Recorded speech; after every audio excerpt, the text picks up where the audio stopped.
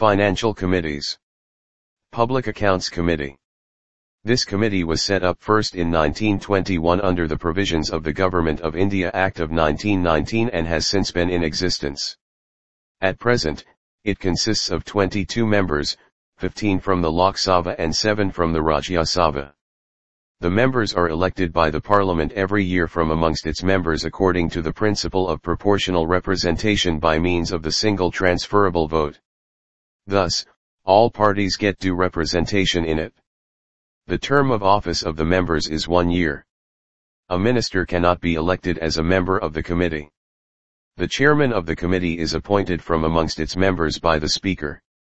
Until 1966-67, the chairman of the committee belonged to the ruling party. However, since 1967 a convention has developed whereby the chairman of the committee is selected invariably from the opposition. The function of the committee is to examine the annual audit reports of the Controller and Auditor General of India, CAG, which are laid before the Parliament by the President. The CAG submits 3 audit reports to the President, namely, Audit Report on Appropriation Accounts, Audit Report on Finance Accounts and Audit Report on Public Undertakings. The committee examines public expenditure not only from legal and formal point of view to discover technical irregularities but also from the point of view of economy, prudence, wisdom, and propriety to bring out the cases of waste, loss, corruption, extravagance, inefficiency and nugatory expenses. In more detail, the functions of the committee are: 1. To examine the appropriation accounts and the finance accounts of the Union government and any other accounts laid before the Lok Sabha. The appropriation accounts compare the actual expenditure with the expenditure sanctioned by the Parliament through the Appropriation Act, while the finance accounts shows the annual receipts and disbursements of the Union government. 2. In scrutinizing the appropriation accounts and the audit report of CAG on it, the committee has to satisfy itself that a.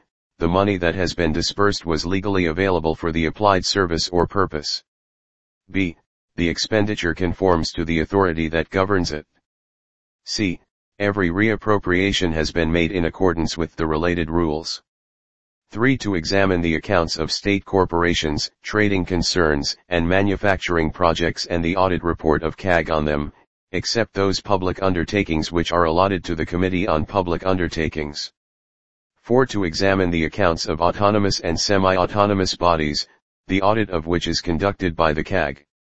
5. To consider the report of the CAG relating to the audit of any receipt or to examine the accounts of stores and stocks.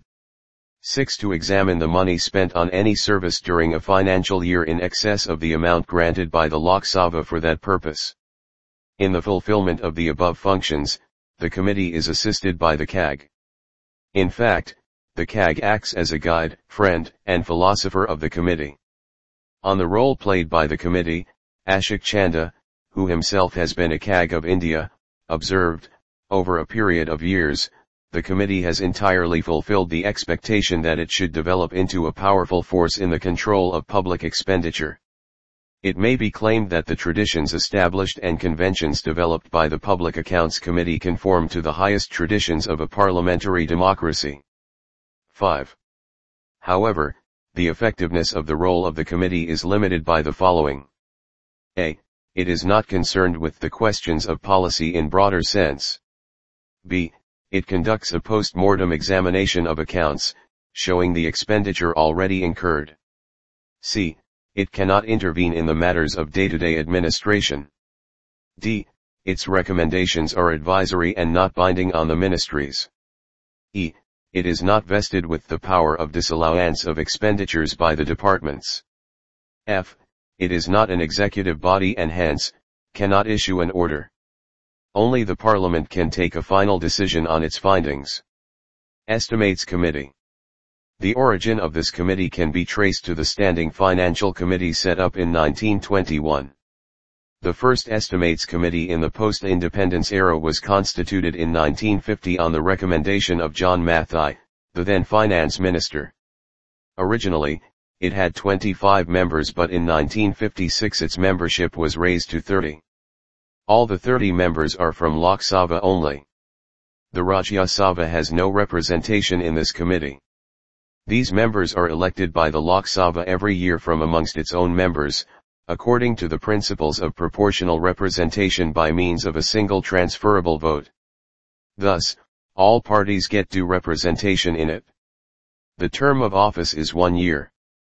A minister cannot be elected as a member of the committee. The chairman of the committee is appointed by the Speaker from amongst its members, and he is invariably from the ruling party. The function of the committee is to examine the estimates included in the budget and suggest economies in public expenditure. Hence, it has been described as a continuous economy committee. In more detail, the functions of the committee are: 1. To report what economies, improvements in organization, efficiency, and administrative reform consistent with the policy underlying the estimates, can be effected.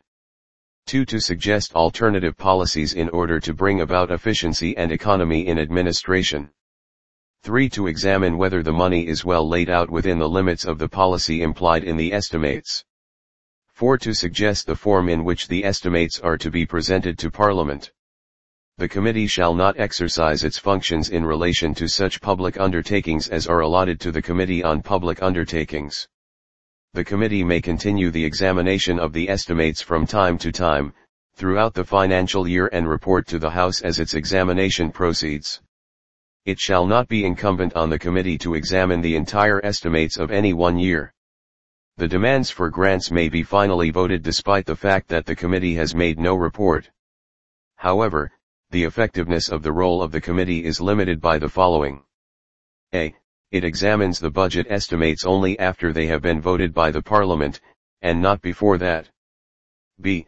It cannot question the policy laid down by the Parliament. C. Its recommendations are advisory and not binding on the ministries. D. It examines every year only certain selected ministries and departments. Thus, by rotation, it would cover all of them over a number of years. E. It lacks the expert assistance of the CAG which is available to the Public Accounts Committee. F. Its work is in the nature of a post-mortem. Committee on Public Undertakings. This committee was created in 1964 on the recommendation of the Krishna Menon Committee. Originally, it had 15 members, 10 from the Lok Sabha and 5 from the Rajya Sabha. However, in 1974, its membership was raised to 22, 15 from the Lok Sabha and 7 from the Rajya Sabha. The members of this committee are elected by the Parliament every year from amongst its own members according to the principle of proportional representation by means of a single transferable vote. Thus, all parties get due representation in it. The term of office of the members is 1 year. A minister cannot be elected as a member of the committee. The chairman of the committee is appointed by the Speaker from amongst its members who are drawn from the Lok Sabha only. Thus, the members of the committee who are from the Rajya Sabha cannot be appointed as the chairman. The functions of the committee are: 1. To examine the reports and accounts of public undertakings. 2. To examine the reports of the Controller and Auditor General on public undertakings. 3. To examine, in the context of autonomy and efficiency of public undertakings, whether the affairs of the public undertakings are being managed in accordance with sound business principles and prudent commercial practices.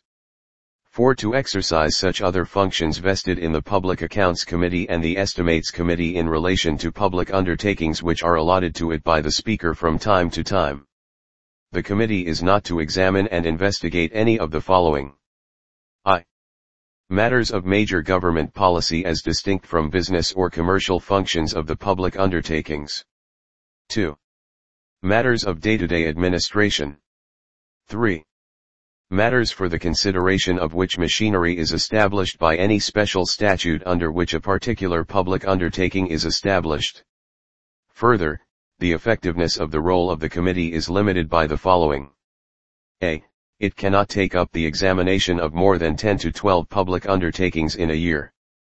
B. Its work is in the nature of a post-mortem. C. It does not look into technical matters as its members are not technical experts. D.